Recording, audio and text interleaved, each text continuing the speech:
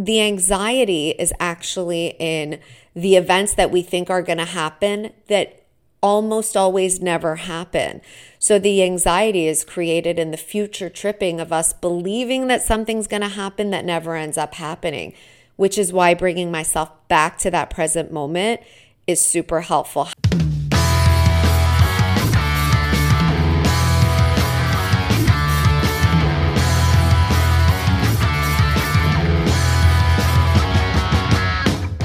I gotta tell you, in raising my daughters, there are so many things that I thought I was doing to empower them, and really what I was actually doing is perhaps keeping them small or stuck.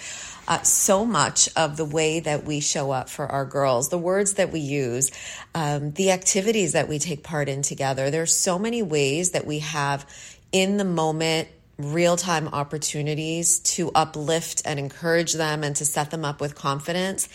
And sometimes we just need our village, right? We need someone to show us the way. Well, I've created something and it's called the 10-Day Empower Her Challenge. It's completely free and it's 10 simple, actionable steps that you can take today to empower your girls, to do things with them that are going to reveal their superpowers to them. I want to share this with you.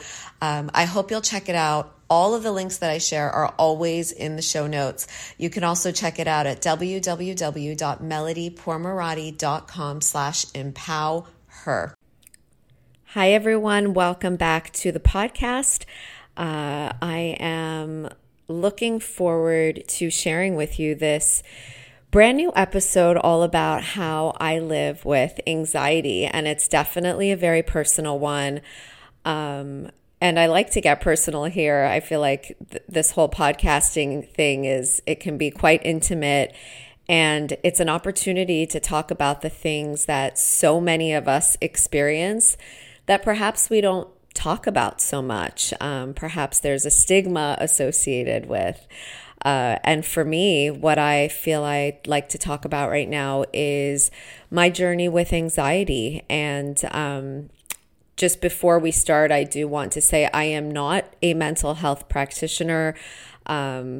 This is simply my experience that I'm sharing. And my hope is always that if I could share something that may be of value to you in some way that you can adopt as your own, or if you could just feel seen and heard and witnessed because you experienced something similar to this, then I've done my job. So that is my goal with today. And I'm going to start with a definition of anxiety. It is a feeling of worry, nervousness, or unease, typically about an imminent event or something with an uncertain outcome. So when I trace back to my own childhood, I was definitely experiencing a great deal of anxiety. I didn't know it at the time. It wasn't what it is today, where thankfully there's so much more awareness about mental health. And it's something we talk about a lot more. I think there's still so far to go. But most definitely, these are words that are in our vocabulary right now and accessible to all of us. But they were not accessible to me as a young girl. And if I really needed to think back to when it began, for me, it was there was a long separation for me from my father. As some of you may know, I was born in Iran, and then I left when I was 3. There was a lot of political unrest happening in the country, and my dad brought my mom and my sister at the time. That was our family. My other sister and brother were not born yet. He took us to Toronto to put down some roots. We got an apartment. We moved in. He got us settled in, and then he went back to Iran, and we didn't realize it, but we weren't going to see him for a little bit over a year, and things there were not good, and it was very scary. And while I didn't know the extent to how bad things were because I was 3 at the time, I could sense that something wasn't right because I would see my mom crying and emotional and hurting, and I could tell she felt very alone. And me in that 4-year-old body, I remember bringing her, those like little China tea sets. I would bring her some water in those little China tea sets. And like, I just remember wishing so deeply that I could just take away her pain when I would see her suffering in that way. And, there's so much of anxiety starts actually in childhood. Things that we didn't express, things that we didn't understand, things that we interpreted in a certain way. It was the perception of what we saw. And when I share these events, there is by no means any level of anger towards anyone in my life. I don't look at that time with anything but the reverence for what it was. That's all. It's what it was, and it helps me to understand who I am right now. So I remember that time, and I remember growing up, and thankfully my father finally was able to leave Iran, and, we were reunited, and wow, I never take it for granted that he was a part of our lives. So that was the beginning. And then as I got older, I just had this imminent feeling of nervousness. Now, I didn't express it in that way. It expressed in the form of stomach aches when I was younger. I've shared this story before, but I constantly had stomach aches. I won't walk through the whole thing because I've shared it on this platform many times, but we didn't know what the stomach aches were. I went to many doctors. They all gave me a clean bill of health. And it wasn't until I was in my first psychology class where I learned that the mind-body connection is indeed a very real thing, and that the anxiety that I was experiencing is the reason I had the stomach aches. And I learned that if I could make myself feel sick, I could also make myself feel well. And really that class, that lecture hall at York University, in that Psych 101 class is where this whole journey began for me, this journey of empowerment, learning how to empower myself, learning how to heal myself. That's where it all began. So like if I needed to pinpoint it to anything, I'd say it was that. And I started learning more and more about the mind-body connection. And I started learning about the anxiety I was experiencing. And so much of that began at that time. So how did it represent itself? How did it present itself, the anxiety, at various times in my life? So I expressed that in my teenage years and in my formative years, it was stomach aches.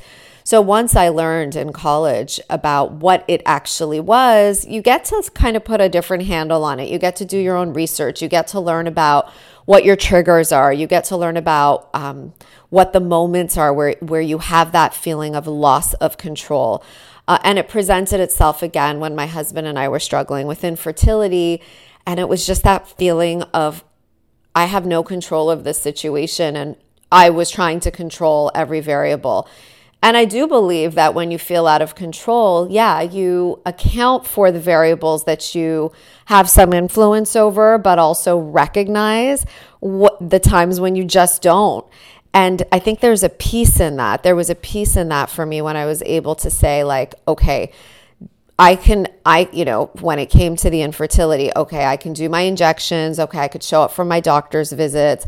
Okay, I can make sure I'm, getting a walk in each day because that makes me feel calm and grounded. But the rest of it, I can't control the outcome. And that was really very supportive to me. But I definitely do remember in that time, I did end up in the hospital a few times from some acute anxiety attacks where I actually thought I was having a heart attack. Like I literally thought that my heart was going to jump out of my chest. And it was really, really scary. So that's how anxiety can present itself as well. And sometimes it's not that severe. And for me, I can only remember 2 or 3 times in my life where it was actually that severe. But chances are you've experienced that too. And you also thought that it was something else. Now, those heart palpitations that I speak about, I did get them a lot as a child. They weren't so acute that I thought I was having a heart attack, But I now can really realize what exactly it was when I was feeling nervous about something. I had a really, really hard time catching my breath. I didn't know if it was my lungs or my heart, and breathing exercises are something that really helped me as well. So again, why do I share all of this? Because I wonder, is this something you're experiencing? Does it make you feel like you're less alone? Because so many of us have similar experiences. Now, I'm going to share how it shows up for me. And then I'm going to talk about the coping mechanisms that help me manage the anxiety. Before I do that, I want to say something about the anxiety. I don't love saying I have anxiety or I'm anxious. I'm always anxious. I don't like making the anxiety a part of my personal reality where it becomes so hard to separate from the anxiety. So I like to say I experience anxiety. That way it's something that I experience sometimes. It's not something that I have all the time.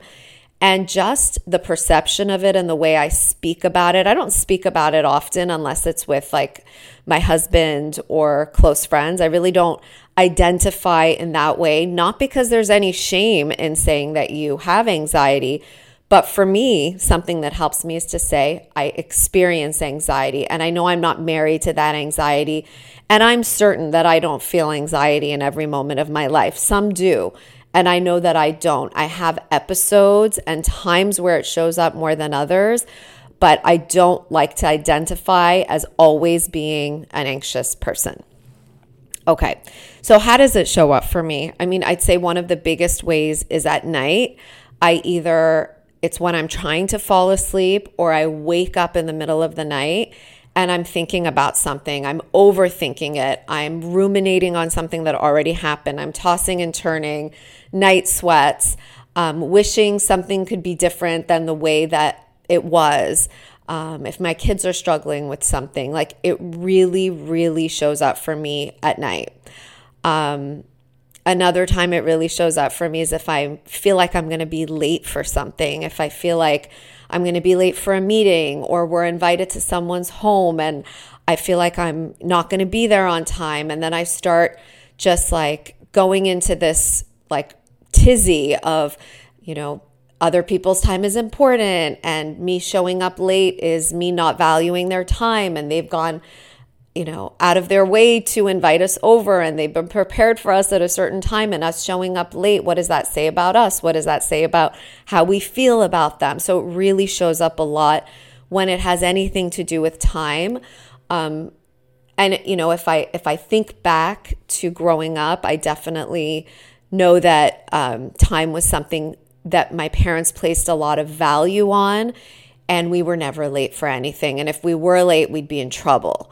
And that just still presents itself, and I'm still working through that one because not everyone's on your timeline, right? Even though I always say to my family, and my friend Michelle actually laughs at me all the time because I'm the clock is not arbitrary. There's a reason for a clock. There's a reason for time. There's a reason for the invite time. There's a reason we set a time for meetings and things like that, just to try to explain my point of view. But not everyone's on the same timeline is what I've come to realize. It also shows up when I'm feeling overwhelmed, if I've overscheduled myself work-wise, if I have meetings all day long, the day before I have a lot of anxious thoughts.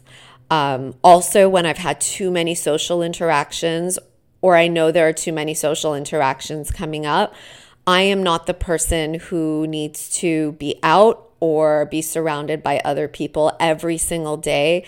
I really, really value my alone time. And I didn't know that about myself until recent years. So knowing yourself is really half the, it eliminates half of the battle and the struggle of it all.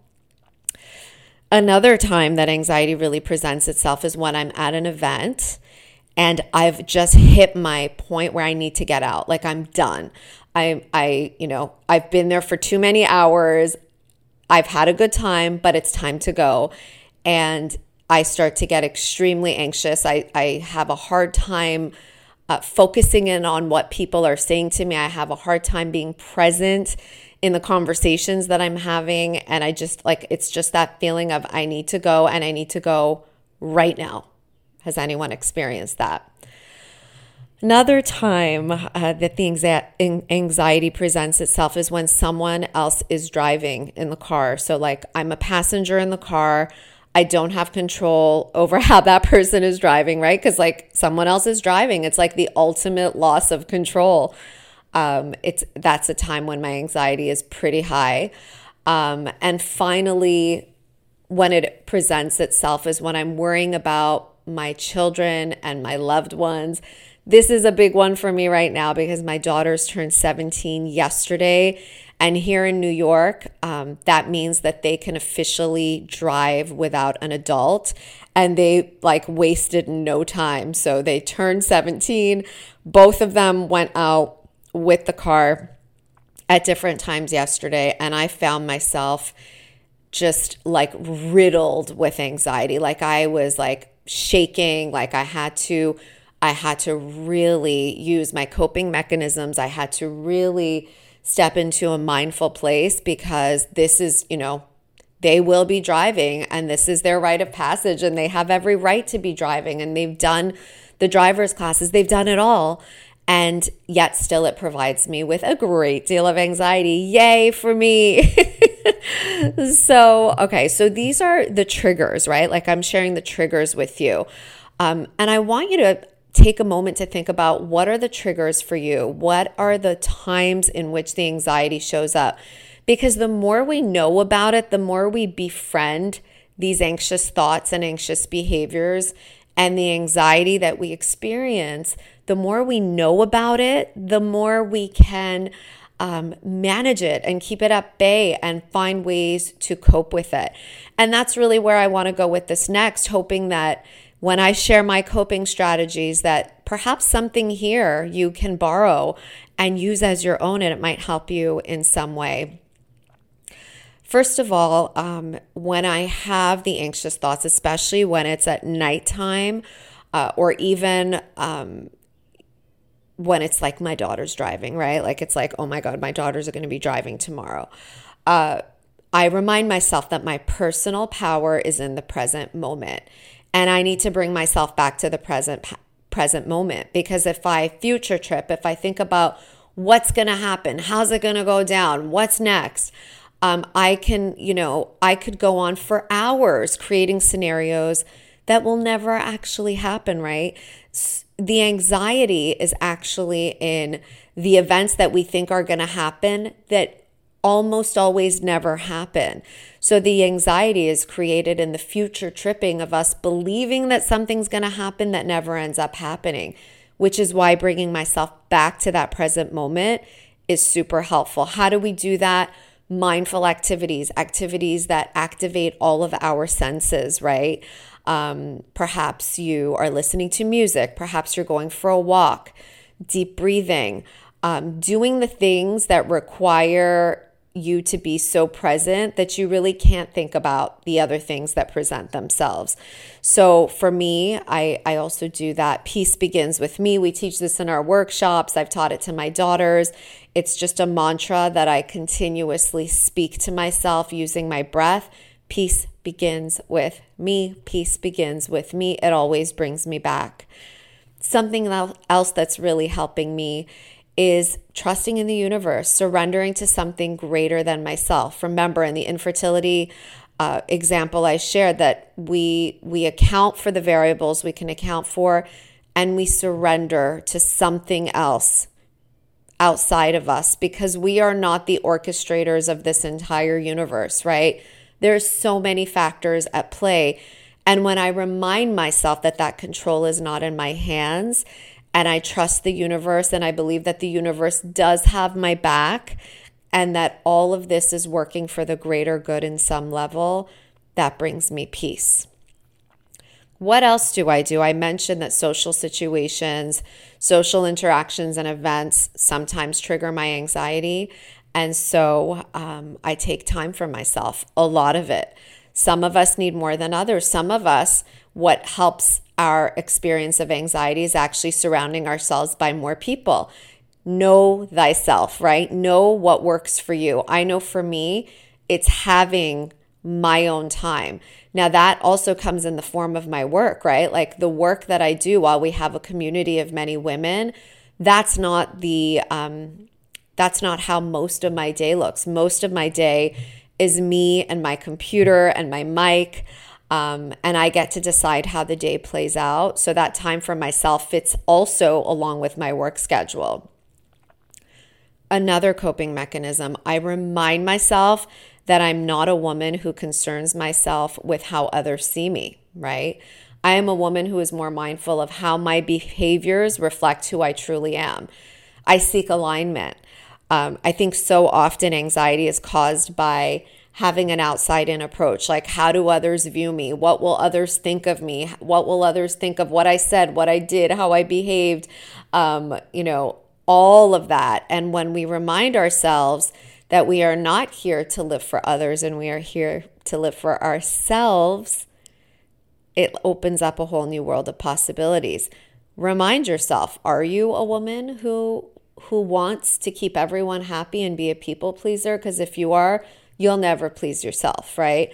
Or are you a woman who wants to be in alignment with who she truly is, dwell in a space of kindness always, but also in a space like we can be kind and be true to ourselves at the same time. I think as women, so often we feel like we can't be kind and also give to others and give to ourselves. But all of those things can be working with us at the same time.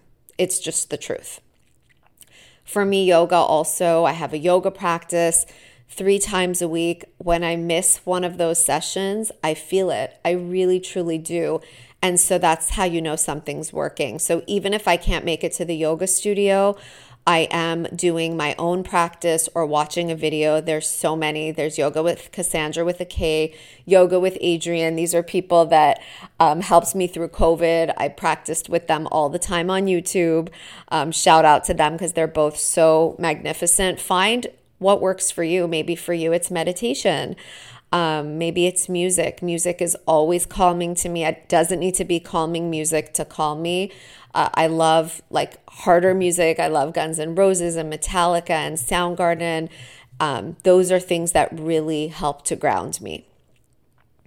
I limit my news intake because so much of the fear and the anxiety that presents itself for me is about like the tragedy in the world and the accidents, and reminding myself that those are outliers. They really truly are, but also knowing that I do not need to visually and consistently hear and see the news reports because they're not helping me be the best version of myself. They're not helping me stay present. They're not helping me show up for my mission or my loved ones.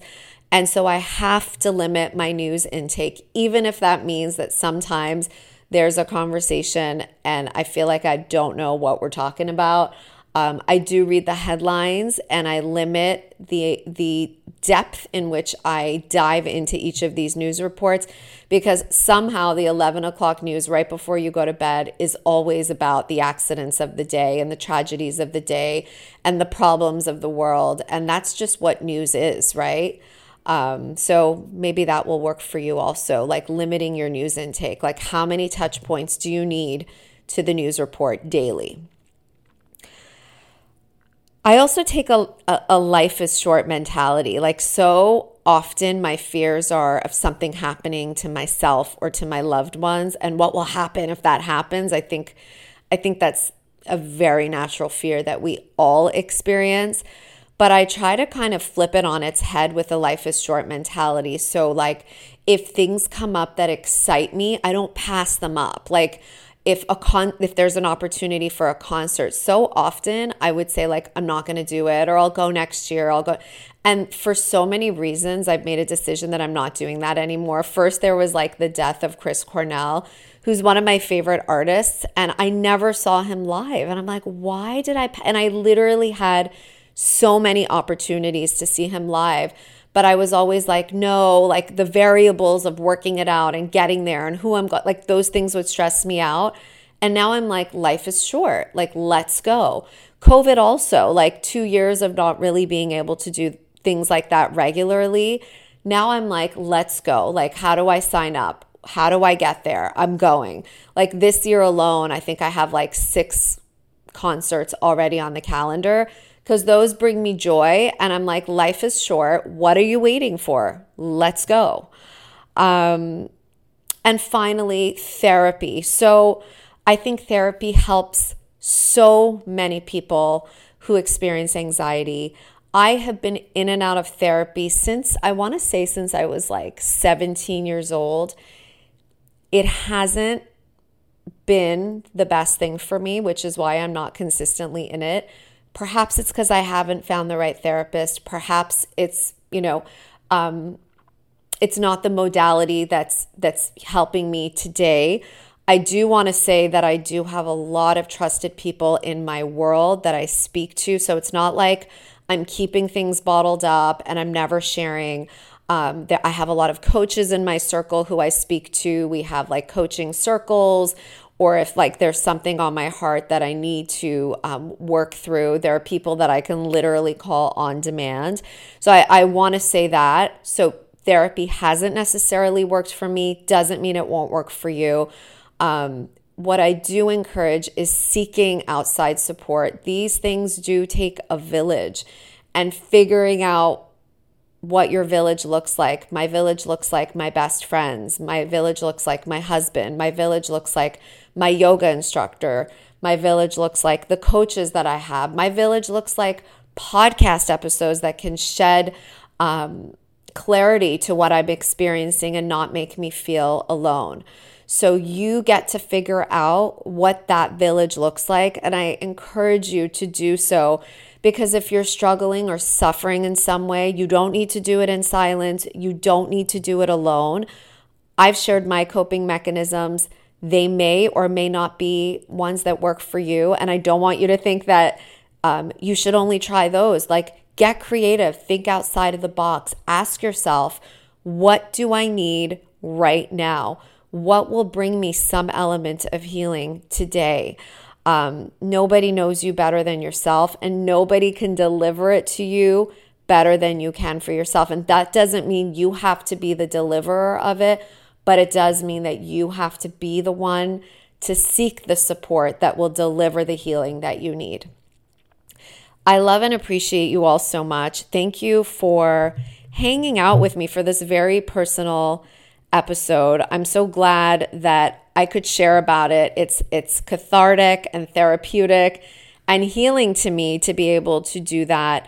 And again, I hope that in some way it served and supported you. I'd love to hear from you, what you thought of this episode, how it may have served and supported you. And if you have coping mechanisms that you want to share with me that perhaps are not part of my everyday routine, I'm so here for it. Shoot me an email.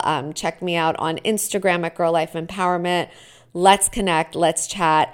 That's the beauty of this amazing, amazing community that we have all created together. I'm sending you a whole lot of love, and I will talk to you again next week.